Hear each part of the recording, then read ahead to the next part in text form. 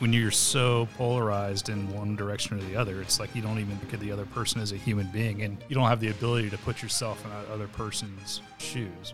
Be a human being. Like, have a conversation, maybe consider how the other party sees it. That was Rob Sanderson, and this is Guild Stories.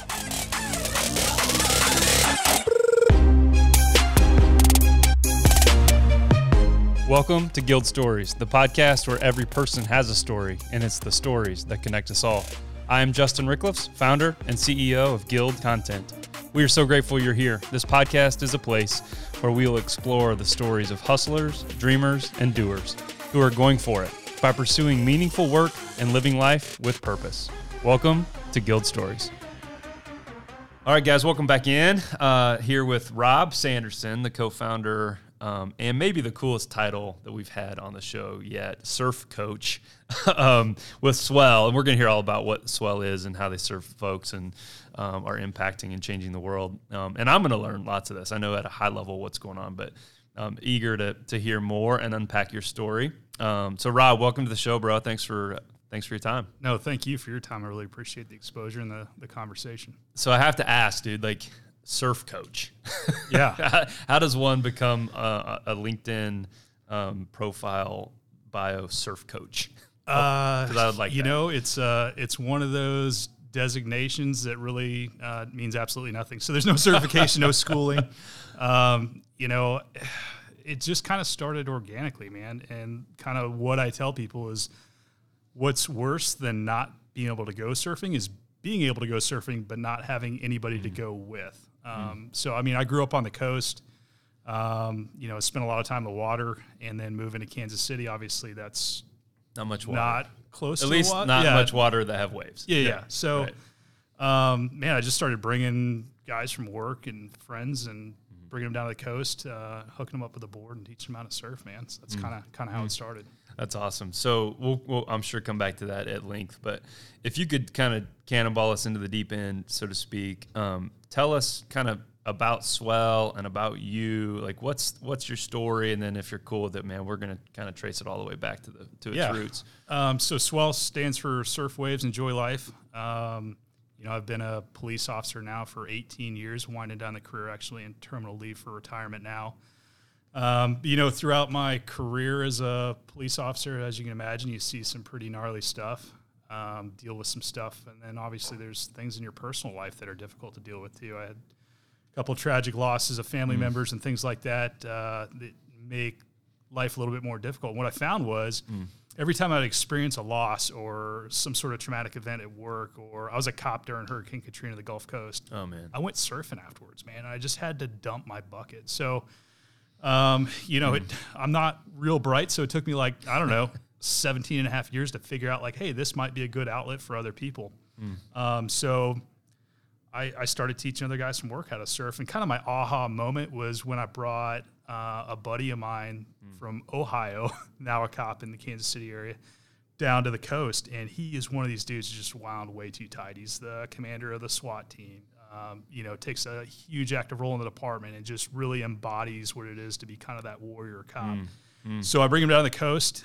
He's scared of fish, so I gave him a couple tumblers full of bourbon, man, pushed him out in the lineup and just watched how he just kind of, that armor just started melting away, man. And he was just able to kind of enjoy the moment and have a good time. And I was like, you know what? I know a lot of people like this that probably be able to benefit from it. So got with a couple of guys that, we made surf trips together and put our heads together. Really fortunate to be hooked up with some smart people that point us in the right direction, and we formed Swell. That's cool. There's so much to unpack there, but I'm curious, let's use him in particular, but you mentioned kind of this armor melting away and this ability to be in the moment, and even kind of, the surf waves enjoy life, right? Like, it's easy to say, but I imagine for a guy like that, really hard to, not the practical part of surfing. I imagine that's hard too. I've never surfed. Yeah.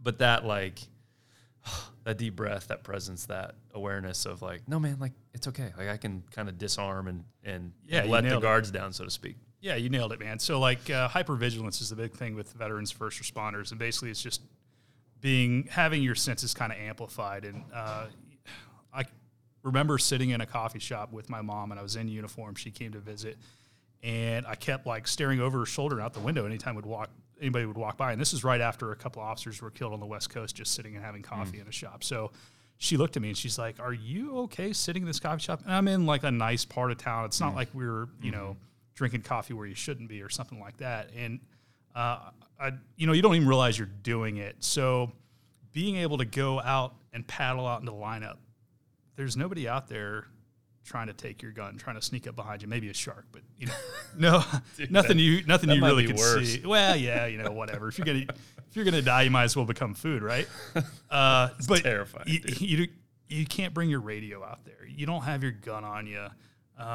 You're not looking for the next bad thing to happen. You're just solely focused on that, and shedding away that hypervigilance and being mindful and focused. There's something therapeutic about it. Dude, of course. What was the kind of the origin story of the formation of the enterprise, the entity, the nonprofit? Like, you guys kind of turned the lights on just a few months ago, right? January of this year?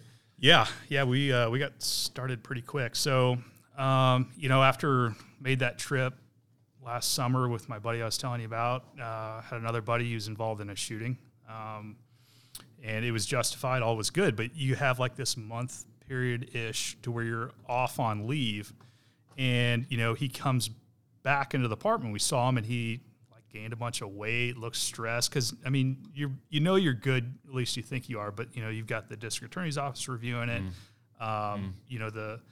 The person who's involved in a shooting was a different demographic than he was, which is challenging, especially in today's environment. So a lot of stress, and then he's got young kids, a wife that's obviously concerned. So I looked at him. I was like, man, this is a guy that we just need to take him surfing. Just get him out of Dodge, let him decompress, and kind of release some of that tension and maybe get back to himself a little bit. So that was really, I guess, step two. Like, okay, let's do this, because not only we want to take them on trips, but we don't want this to be like a financial burden from there either. So we want to pay for it. Make sure that they're staying in a nice spot, so they're not worried about how am I going to afford to pay this credit card debt off when I get home, because it's not cheap to go get a house on the beach.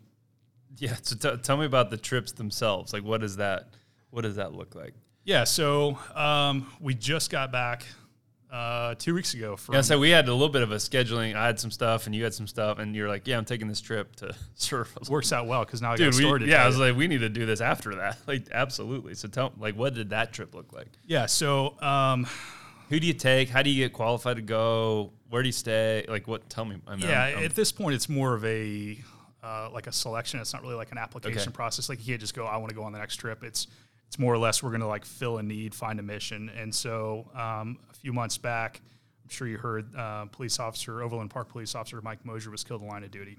He was the one that was rolled up on a hit and run driver on his way to work. So he's in uniform, but in his personal car. And then the guy produced a gun, and they both ended up shooting it out there. And unfortunately, both lost their lives. So the department we took or targeted this past trip to Seal Beach was Mike Mosier's best friend. And what motivated me to take him in particular was I watched him give Mike's eulogy, and I was very moved by it. Oh, man. So we took Mike, and then, we took Brandon Faber's his name, Mike's best friend, and then he identified two people to bring with him, which ended up being Rachel Scattergood and Brad Heater. And all three of them kind of are heading up the FOP. Mike Mosier was actually the president, and so they've kind of picked up the pieces where it comes as far as the FOP goes. And then they've been very instrumental in kind of helping the department heal, and then also, with Mike's family and stuff. So they've had a lot on their mind. Plus, they're working full time. It's not like they get time off to do this. They're working plus all this other stuff. So I approached Brandon, and he was 100% all over it. And Brandon's not a little dude. He's like 6 million feet tall. I don't know. He's a lot taller than me. A big Midwest guy. So nobody had ever like actually surfed before. So this is all brand new. And we went out to Seal Beach. I had I don't know. Have you heard about Warhorse for Veterans? Heard about that outfit? I don't think I have. Okay, so they're another better established service organization that serves veterans and first responders. So Patrick Benson, he's one of those guys that's really been helpful for Swell. He came with us. He's not a surfer either, but he wanted to be a part of it. He helped us fundraise and then obviously helped me while we were out there. And we flew out to LAX. My buddy Reggie, he works for Sports Dimensions, which is Maury Boogie, Body Glove, Jet Pilot, big surf company.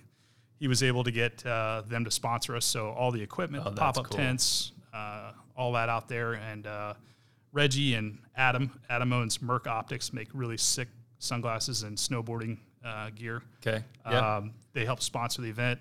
And then went surfing Friday, drove to the house we rented, 2-story house. Everybody had their own bedroom. It was really sick.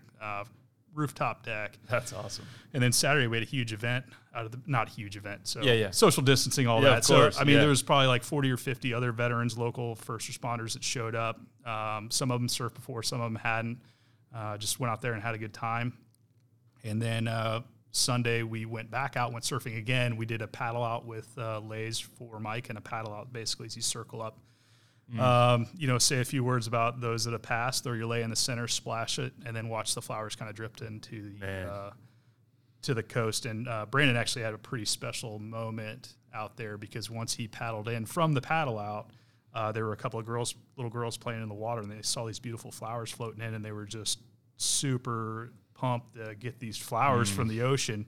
So Brandon took that opportunity to kind of tell them about Mike and his legacy. So it was pretty cool. Oh, dude, that gives me goosebumps. Yeah, that's an emotional moment for sure. The act of surfing itself, you teaching 6'9" Brandon or however tall he is. What's that experience like for him, especially? Like, how's that? Because I'm just curious what that looks like. Yeah, man. So we start, in the lakes, the Shawnee Mission Lake, and I took them out a few times, taught them how to paddle on a board, how to sit on a board. So at least they would have a little bit of an idea of what. Yeah. So once we got out there, basically I swim out while he paddles to the lineup. We try to get on the inside, and then he faces the shore, and I'm treading water waiting for the set to come in, and then I use every little bit of strength I've got to push his big ass into a wave. And then from there, it's kind of up to him. You can tell people, all right, put your hands and do a push-up, come to your knees and stand up, but until you actually, experience it, it's hard to describe that. And I go, okay, I know what to do. So, that's kind of what that looked like. It was a long time of me kind of treading water and pushing him into waves and, pushing him out of his comfort zone. I think there's something to be said for that too, and kind of overcoming anxiety because, again, he's not a surfer, not used to doing things like that. So, it was fun. Now, Rachel, she took to it right away. Huh. She was a freaking stud. Yeah, 100%. That's and I think we might have broken Brad the first day, but he was a good sport about it. That's great. How did you've landed on these on the back of the business card and the ways that you communicate? You've landed on these 3 kind of verbs, or I think they're verbs. I'm in a content marketing business, and I'm pretty sure they're verbs. But you chose disconnect. There were literally a million choices, and you chose disconnect, decompress, and reinvigorate. Why'd you choose those 3? Yeah, man. So disconnect, okay. We live in Kansas City, which is 1 million miles from the ocean. So when I say disconnect, I mean get out of your comfort zone, but geographically get away from the stuff that's filling you up. You know what I mean? Whether it's work, family, combination, whatever, and get away from that. Decompress. So get out of your comfort zone. Get some of that hypervigilance and just start melting that away by being focused, being mindful, having a moment to watch the sunrise, watch the sunset. Not worry about finances, not worry about, is the bad guy going to walk up on me? What's going to happen in this next call for service? And then reinvigorate, come back, and have all that other stuff that you've had to shove down, poured out into the ocean. Leave that crap behind and be able to elongate your career. The Warhorse for Veterans guys, they've got a really cool saying called tactical longevity. So let's be purposeful with continuing our careers because you can only shove so much crap down until something happens. So I've got a little bit of a theory if you want to hear it. And it's based on nothing more than experience and just wild-ass guesses. So not all, because I'll be the first one to admit there are some bad actors within our profession, which totally sucks. But I will say that it comes a point to where if you don't have a positive outlet, whether that's working out, art, jogging, whatever, surfing, that you're going to get so full of the crap that you have to deal with as a veteran, as a cop, as a fireman, as a nurse, as a doctor, that you're just going to stop caring and you're going to become numb and you're not going to have the ability to show any sort of empathy. And I've seen it before. So when I was a cop in Mississippi, there was a good buddy of mine that lost everything in the storm, okay? And we worked 48 days straight of 16-hour shifts. And towards the end of that... 48 days straight. Yeah, it sucked. Towards the end of that, he wanted to go dig through his rubble pile that used to be his house, and he had a wife and kids and all that, and pick out some of his military memorabilia.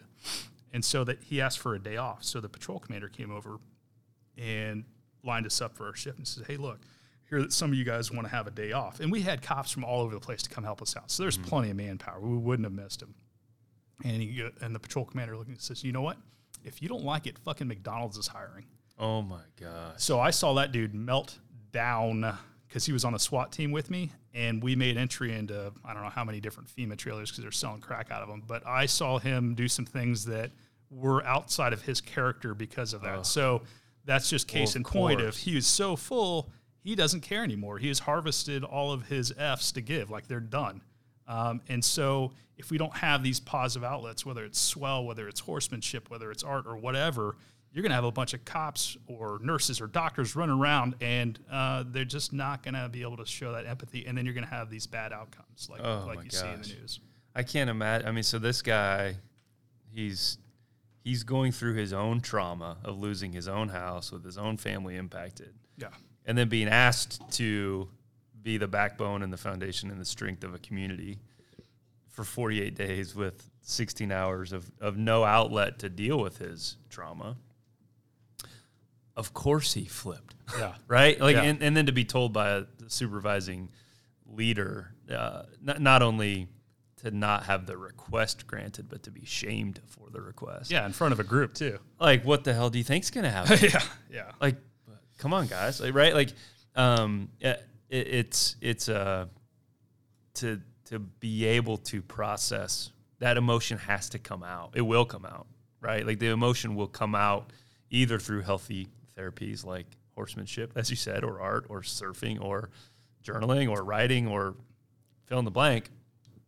That emotion has to move, and it will come out in destructive, hurtful ways. Man, that's a powerful reality. And I just you were an officer for how many years? 18. Yeah. Is that like, and obviously we're in really interesting waters here as a country, but is that practice of, and maybe it's partially why you founded Swell. I'm curious how those emotions are taught or not taught. That's the wrong way to ask the question. Is there an avenue to process in real time? Like, is that an encouraged practice? Is that a practice that's denied? Like, I've read some interesting things about Navy SEALs and how there's been so much focus on the physical requirements and the mental requirements are almost ignored until there's breaking points, right? And so they're changing, they're transitioning and evolving. I'm just curious, like, what that mental health capacity, and mental processing, not even mental health, but how that has either been ignored or encouraged to kind of develop. Yeah, so I would say for the vast majority of my career, it was ignored and frowned upon. Like don't show weakness, don't show. Yeah, probably very similar to the military. I think the military is a little bit ahead of first responders. I think now we're kind of in the initial stages of like acknowledgement, like, hey, we probably ought to do something. And it's silly because if you look at the statistics, I'm going to rattle off some numbers that may not be accurate, so forgive me, but I'll believe them. I think it was, I wrote them down like a few weeks ago when I was talking with somebody else, but it's like 289 cops committed suicide that they know of. And a lot of times these go underreported in 2019. And then if you pull the numbers of those that were killed in line of duty through assault, like getting run over by a car, shot, stabbed, whatever, I think it was like 78 or something. So is this nationwide or? Yeah, nationwide. Okay. So I'm not real smart, but that's like more than 3 times the amount of cops kill themselves than get killed. And we would agree that being a cop's kind of a dangerous thing. Mm-hmm. So if you're 3 to 4 times more likely to take your own life, I would say, hey, maybe we ought to pay a little bit of attention to that. So I think we're in the early stages of acknowledgement. Now, there's not a whole lot of programs out there to really fill in the blank, and certain departments do a better job of allowing their people or encouraging their people to take part in that. The department I worked for, they were pretty good about encouraging visits to EAP, and if they saw a problem, they would actually sometimes mandate an employee assistance program. So basically, they would pay for counseling or therapy of some sort. Yeah. So, varying levels, but I think there's still that old school guard because guys don't get in this job and just do it. Some do for 4 years, but there's a lot of like career people. So we have a lot of people that are still in the profession, that are leaders in the profession that have been doing it since the 90s. So there's still a lot of that old kind of thought. So, and they probably haven't dealt with that stuff. Don't know how to deal with that stuff. Haven't been trained to. Yeah, right. Yeah, for sure. And and those, what's kind of weird about the police department in particular is like those guys that have been there 20 or 30 years, they really haven't been like boots on the ground in probably 15 or 20 years. So, it's not real fresh in their mind either what these people what current environment looks like. Absolutely. Yeah. It's almost sad because it's like the people that have the greatest impact and contact with the community are those that have the least amount of training and experience. So it's like, the most junior guys with the least amount of experience are the ones in patrol, and they're the ones getting into the fights, the use of force, the shooting, stuff like that. So, obviously we prefer to have the most experience, the people with the most training, having those encounters, but that's just not the case. Yeah, man, there's so many fascinating ways to take that, right? Like, and I know you're kind of have moved beyond that season of your life, but if you could like give encouragement, hope, direction, leadership to, and it's such a macro thing to like give micro advice to. I understand that. Yeah. But like, are there practical ways that you viewed, because without stating the obvious here, is like almost nothing could be more polarized than in this day and age, politics and police. Yeah. Right. Like you it almost feels like you have to choose this like crazy extreme left, right, middle. I mean, like it has to be this total opposite. And if you're not in one camp, you're bad. And if you are in one camp, everything has been so demonized almost. Yeah. In your experience, are there ways that you've seen could be addressed, should be addressed, could give hope, could find encouragement? Like I'm genuinely curious. I haven't had lots of these conversations with folks as close to it. Yeah. I think, there's a couple of things. I would say what the cops can do is they need more training. Like 100%. Like I'll give you an example. When you mean training, okay, go ahead. Like, what do you mean by training? So the neck restraint deal or the chokeholds is like they call them. So the problem with that is improper application and people getting not much training on it. So in an entire year, we receive like maybe 4 hours of combatives training a year, and yet we're thrust into these situations daily. With horribly high stress, horribly terrifying. Yeah, you're on the street with, you're fighting in traffic. And so you need more training. So I would say the cops need to take like 20% out of their schedule and just go, hey, we're going to work on this. And, I know that the neck restraint has got a bad name, but I actually saved a guy's life one time using it because he was a warfighter that came home, had severe alcohol issues and PTS, and he was actually trying to run out onto I-35 into traffic. And he was a big dude, and there were 3 of us on his back trying to prevent him from doing that. He just did a push-up, and he was climbing over the Jersey barrier, and the only thing I could think to do was put him out. And I did, and he was fine. So I've used it. I'm not a big guy, so, I use that all the time. And it prevented me from having these prolonged fights where maybe somebody grabs my taser, and then guess what? Now what am I going to do? Yeah. Or, I have to beat him over the head with my flashlight. Like that putting somebody out with a neck restraint was the easiest way to prevent me from getting harmed and whoever I was trying to harm themselves or others. Yeah, absolutely. Yeah. So, and I trained on it, and I trained outside of, what was required for me to do. So I would say that. And then when it comes to what can the community do? Well, can I interrupt you? Yeah, so the training, I imagine it's already understaffed. It's already spread thin. There's no margin. So you're like, cool, new officer, boom, let's roll. Because you need the help. You need the resources. You need the help, right? And so and this has a business application too, but like the time up front to spend dedicated training, whatever that is, police, doctor, nurse, marketing, that upfront work and carving out that space and time to give breath to the training process is really free from a leadership perspective, really hard. Yeah. Because you kind of want to be like, cool, we got people, let's go. We hired you should kind of know what to do. Right. Yeah. You're resourceful, figure it out. Right. And I use that analogy to a guy on our board actually. And he was like, well, think about it this way. Like if Andy Reid doesn't collect the 53 best NFL athletes of his selection and then have them show up and go ahead, go play football, fellas. Like everything is very regimented. Everything has space. Yeah. Everything has training. Everything has purpose.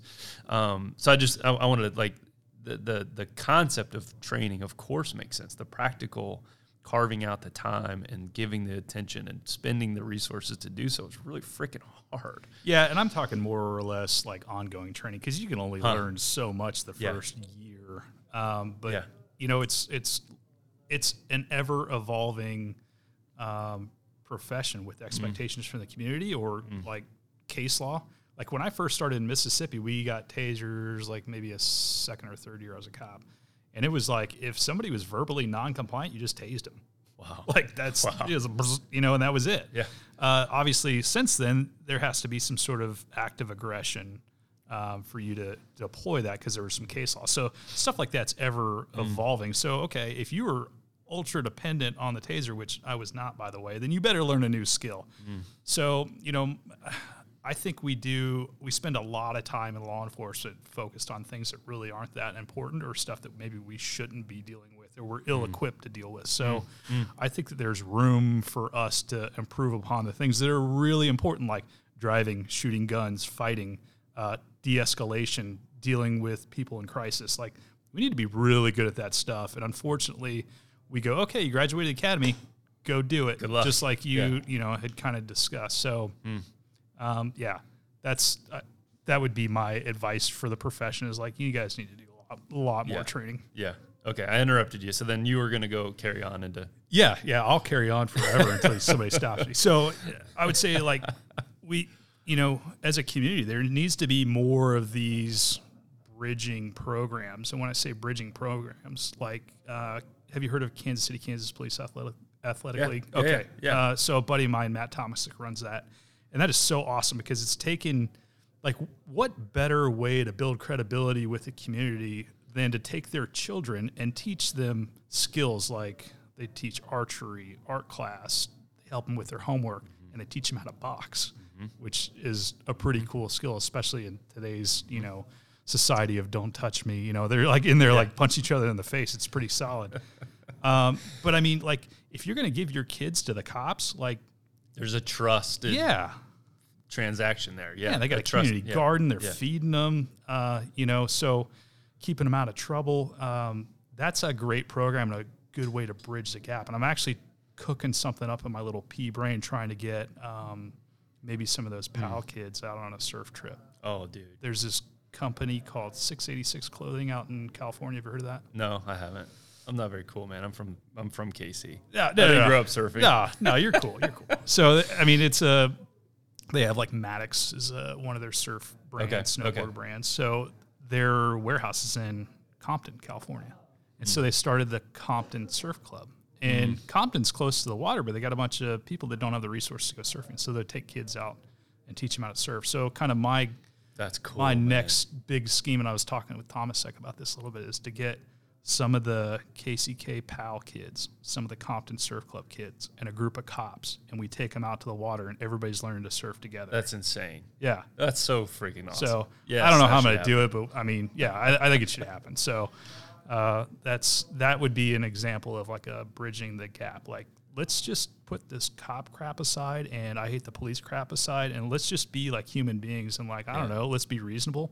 Like, I'm so apolitical, and I hate, just like you stated, the fact that it's like, if you like the police, then you must like this politician.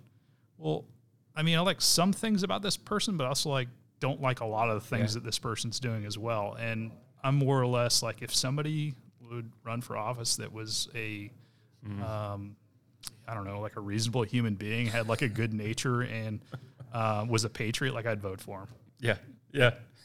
No, it reminds me, just yesterday, not when the rest of the world hears this, but in my life, actually yesterday, I was in KCK, going to a meeting near the Legends, stopped at Quick Trip, grabbed gas, did the thing, go in, and walk back out. There's an armed, there's a officer in uniform, and African-American guy, not that should matter, but it feels like I have to say that.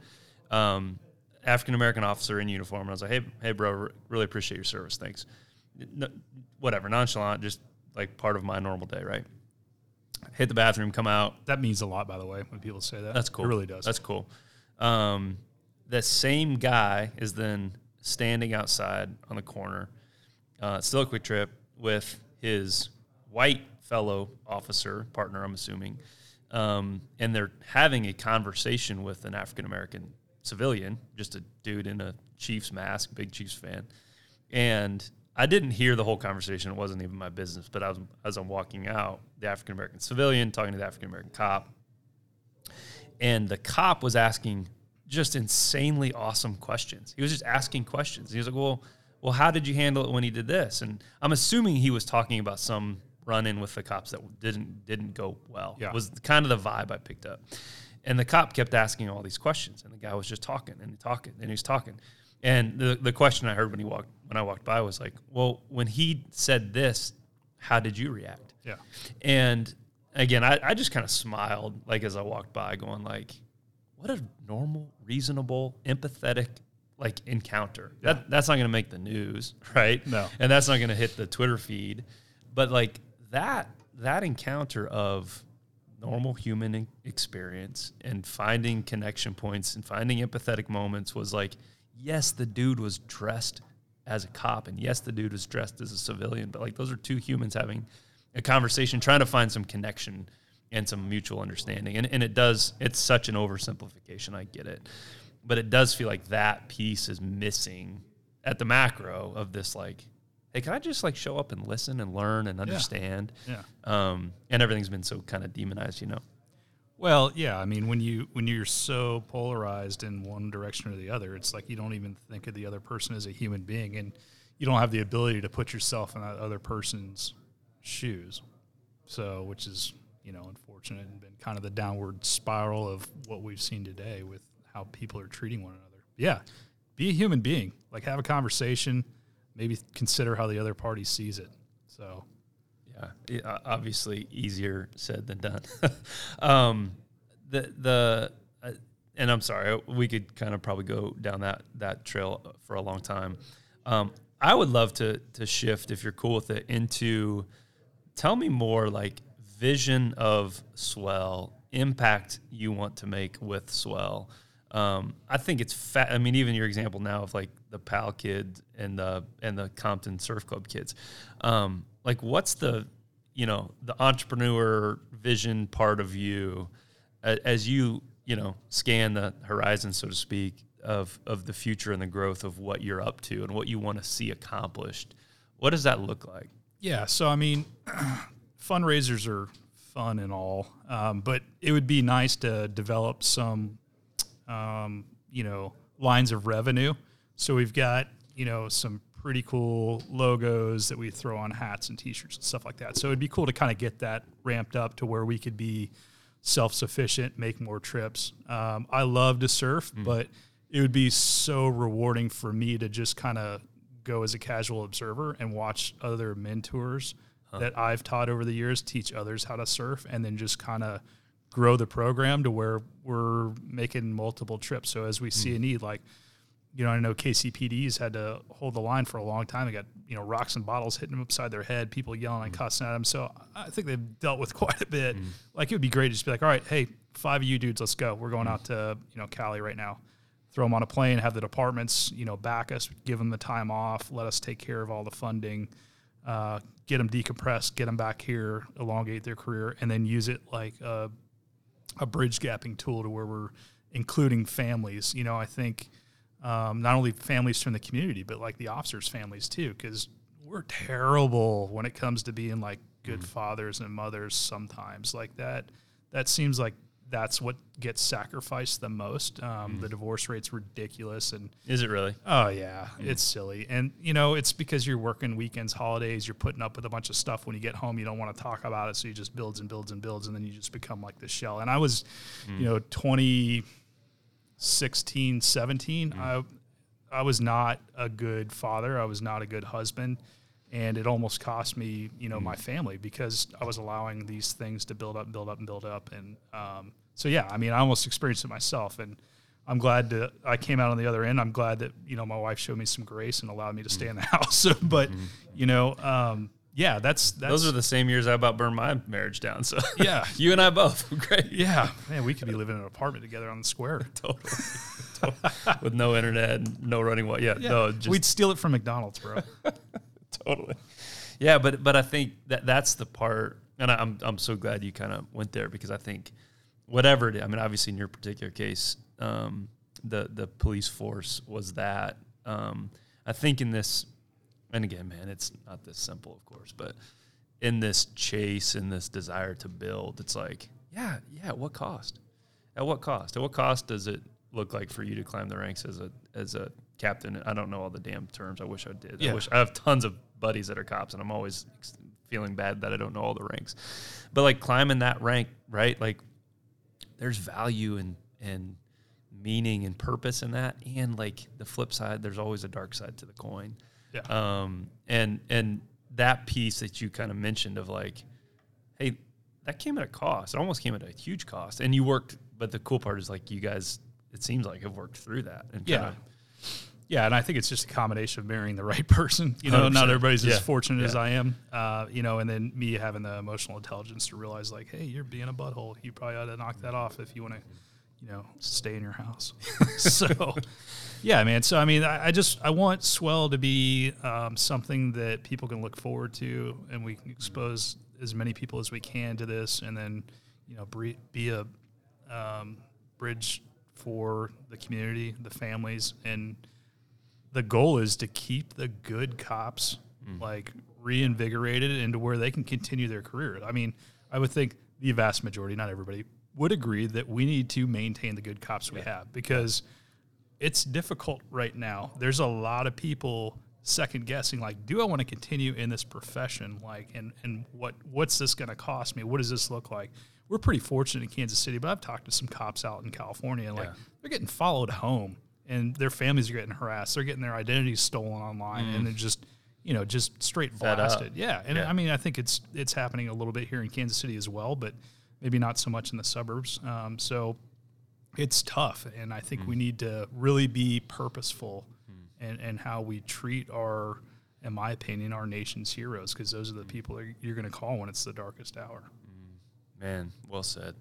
Yeah, it's well said. Is there, like, while you're in the water, are there specific things you're saying to help people decompress? Like, is this an experiential weekend trip? Is this a educational? Is it a combination? I'm just like, how did you program kind of the purposeful elements of, or does it just happen because you're in the water? So it's so organic. So like surf trips for me have always been like somewhat softly scheduled to where there's some things you want to accomplish, obviously with the paddle out and the get together and stuff like that, but it's like on your own time. I don't know what the get together means. What does that mean? With the event down there Saturday at the beach with everybody just kind of showing I thought that up. Was like a surf term. I didn't know. Yeah, no. Got it. So, surf trips have always been like good food. Yeah. well, up until now, not great like sleeping accommodations, but that's a part we kind of program in. And then just surf until you're absolutely exhausted. And then when the sun goes down, you know, if you want to have a beer or whatever, cool, and just relax and just let it go. So that's great. The lineup's an interesting place. So the lineup's where you sit and watch the sets come in, so you're past the breakers, so you're not getting worked on the inside, and you're just waiting for the waves. And it doesn't matter how crowded that lineup is, people are quiet. And it's almost like faux pas to be chatty Cathy out there, like it's annoying. Like people are in their own space. Like you can say it's almost meditative, almost. Yeah, you're in the moment. So like if you recognize somebody, you can give them like a head nod or what's up, and then like is there dozens of people, hundreds of people? Like yeah. Okay. I mean, it depends. Like with this trip, we obviously try to stay away from we didn't go to Huntington Pier, where the pros are at. So we stayed down the beach. But yeah, so I mean, like the most people will say, like in a lineup, is they'll give you like a "you" if like the set's coming in, but that's about it, man. So really, I'm not saying anything. People are watching the horizon, and it was really cool because each day we're out there, there's a pod of dolphins. Awesome. And those guys are just fun to watch, and it means that the sharks aren't around. So really, why? Yeah. I don't get that. Dolphins will bully sharks because Really? they run in pods, and they're obviously after the same fish, so they'll run them out. Didn't know that. Yeah. No, I knew. This is such an ignorant question. How do you know what wave to surf? Like when you're saying the sets are coming in, I'm like, okay, like why wouldn't you just pick the next one? Yeah. How do you know? So the waves come in sets, like usually 2 to 3 waves. You don't want to close out. So a closeout's going to look like a wall coming at you, right? And it's going to just break all at once and just dump. And you don't want that. You want a face to carve. So something that looks like an A-frame is best. And if you're on the right side of the A, then you go right. If you're on the left side, you go left. So you want something that's kind of a slow roller, gradually building, that doesn't have a small wave in front of it. That's called doubled up. You don't want to get doubled up because it loses all of its energy. So something that's not one big wall and looks like an A-frame, that's the wave you want. What happens if all 30 people in the lineup choose the same wave? Then Good question. So I've always wondered that. Call it a party wave. And really? Then, have you watched Point Break where the guy gets his leash cut and punched in the face? That's what happens. No. So there's an etiquette to it. So whoever is closest to the peak, so where the wave breaks first, gets the wave. So if you are going left, and so is the left front, like facing the shore going left? If you're turning left into the wave, like riding the wave left, and there's a guy to your right or a gal to your right, you just snake that person. You better kick out of the wave and let them take it. But if there's somebody in front of you, then they need to get out of your way. So you want to be the person closest to the peak. That's your wave. Now you can, if you have a perfect A-frame, somebody can go left and somebody can go right, and that's cool. Got it. Because you're going out of each other's Because way. obviously it doesn't peak. Yeah, it peaks at one physical spot, not to the whole lineup. That makes sense. Yeah. I'm always like, there's like 50 people in there. How did they know who gets to go? Like, yeah, and I mean it's whoever's in the best position, because where we were surfing to, it's not a reef, it's a sandbar, so it breaks a little bit different in different places. So you'll get a peak over here, a peak over there. Whereas like a reef is like a solid structure under the water, and it breaks right there every time. Got it. Okay, that makes sense. Those 3 folks you took on the last trip, I know this is anecdotal and not scientific, but what's been their reinvigoration story, their kind of re-entrance story? What have they carried with them back into their real life when things are hard and stressful and scary and stuff's flying, you know? Like what's been their experience kind of on the post-trip side of things? Yeah, so, I mean, we give them a questionnaire before and after, and kind of what they all stated in Echo in the after is they just needed a break, man. Mm-hmm. So if you think about stress in a cumulative sense and you fill a bucket, once that bucket starts overflowing, like, you're in trouble. And I think what they were able to do is empty that bucket out in California, and you could see it on their faces. Like, I don't know if you checked out any Instagram posts or whatever, but like they slowly became like pretty happy. The more sunburnt they got, the bigger the smiles were. So, you know, Rachel in particular, like I never really saw her smile unless it was like some sort of sarcastic comment made towards one of the other guys until we were out there. And then like by the end of it, there's a picture that, I reflect on where she's holding 6 scoops of ice cream and she has the biggest smile on her face and she's super crispy, sunburnt, and just having a great time. So, awesome. I would think hopefully what they got was just empty their bucket out so they could pour some more in. And I guess that's the goal, is to be able to take on more. Mm-hmm. Dude, it's well said. That's a great kind of pretty bow to wrap. Man, I'm really grateful for your honesty and your vulnerability and the ways that you've shared your story. We do end every show, I don't know if you know this, with the same. I do. Okay, the same 5 questions. Yeah. So if you're cool, let's rock. Let's do it. All right, what is the last book that you read or listened to? The last book I read was Can't Hurt Me, David Goggins. That's the Navy SEAL book I was talking about. Yeah, that dude's a stud. I'm like, huh? No, I'm sorry, it wasn't. I read that one, and then I read the one that, what's the one where he's with the guy who's basically stays with him and puts him through Navy SEAL training. Oh, man. The guy's married to the lady that founded Spanx. Okay. Anyway, your listeners will know. They're probably screaming right now going, it's that book, you moron, you read it. So, the Goggins book, I heard him on Rich Roll's podcast. That's what I was referencing earlier when I mentioned that because he had kind of talked about the downfall of the program as he went through it was so focused on the physical manifestation of whatever version strength looks like, right? And how he always had the mental, the silent kind of edge with his own mental strength, which is, I mean, that dude went through some insane. Just mentally eat people's souls, yeah, and that's how he fueled himself. Right, yeah. Which is like, I'm not entirely sure if that's healthy. Right. But like, there are some pieces in there that are like, holy smokes, I could grow from learning and listening to his story. Fascinating. Cool. What would you do right now if you weren't afraid? I'd do swell full time. Yeah. Love it. It's well said. I think I know the answer to this one. What's your favorite T-shirt? Well, the one you're wearing? Yeah, my swell T-shirt. I need to buy one of those. Where do I get one? Yeah, the swell, SWEL.org, or you can hit us up on Facebook. Yeah, theswell.org. Yep. Favorite T-shirts? Well, I mean, I don't want to be cheesy and say this, the swell, but pick another one too, because it has to be a favorite. It's a kick-ass shirt. So I got a shirt my buddy Ashton gave me from a bar in Denton called Lucky Lou's. And it's super soft. I still got it. He got it for me like probably 11 years ago, something like that. On the back, it says, "Do not arrest this person." And the funny thing is, I worked undercover for 4 years, so I go do drug buys, and occasionally we would arrest people after we bought drugs from them. I wouldn't, but somebody else would. So the team would come in, and I'd be wearing that shirt. And, the drug dealer thought it was not, ironic. But then I obviously found out later I was a cop. They're like, oh. Damn it. So, yeah. And this is not part of the program. I do want to hear, like, that scene is fascinating. I mean, you see that in movies and whatever else, and a guy like me can kind of understand it. But, like, a guy who did it, what did a undercover drug buy actually look like?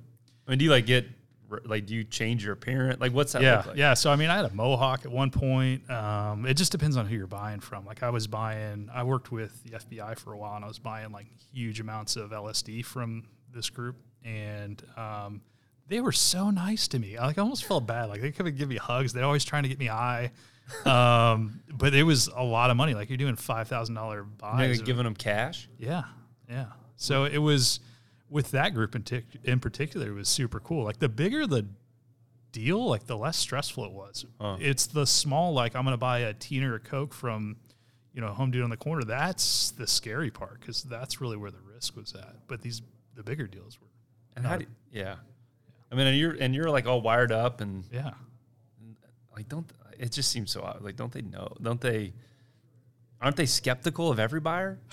Or they should be. Like, I got really good. Such a stupid question. I get it. So I told you, like, all the places I've lived in my life, like, I don't want to like brag, but like one of the few things I'm good at is like talking to people and maybe disarming them a little bit. And I'm good at like maneuvering and blending into certain situations that might dictate me to do that. So I just got good at that. I mean, the first time I was going to buy dope, I was like scared out of my mind. Oh, hell yeah. And the funny thing is I was buying like a small bag of weed from like just some dude. It wasn't even that big of a deal. And it was like, you know, boom, boom, boom, boom, boom.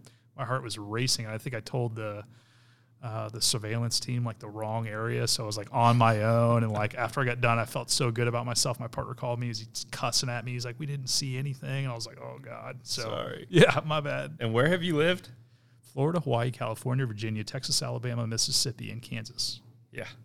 You said that before the show, and I was like, man, that just rattled off the tongue. Like you said it before.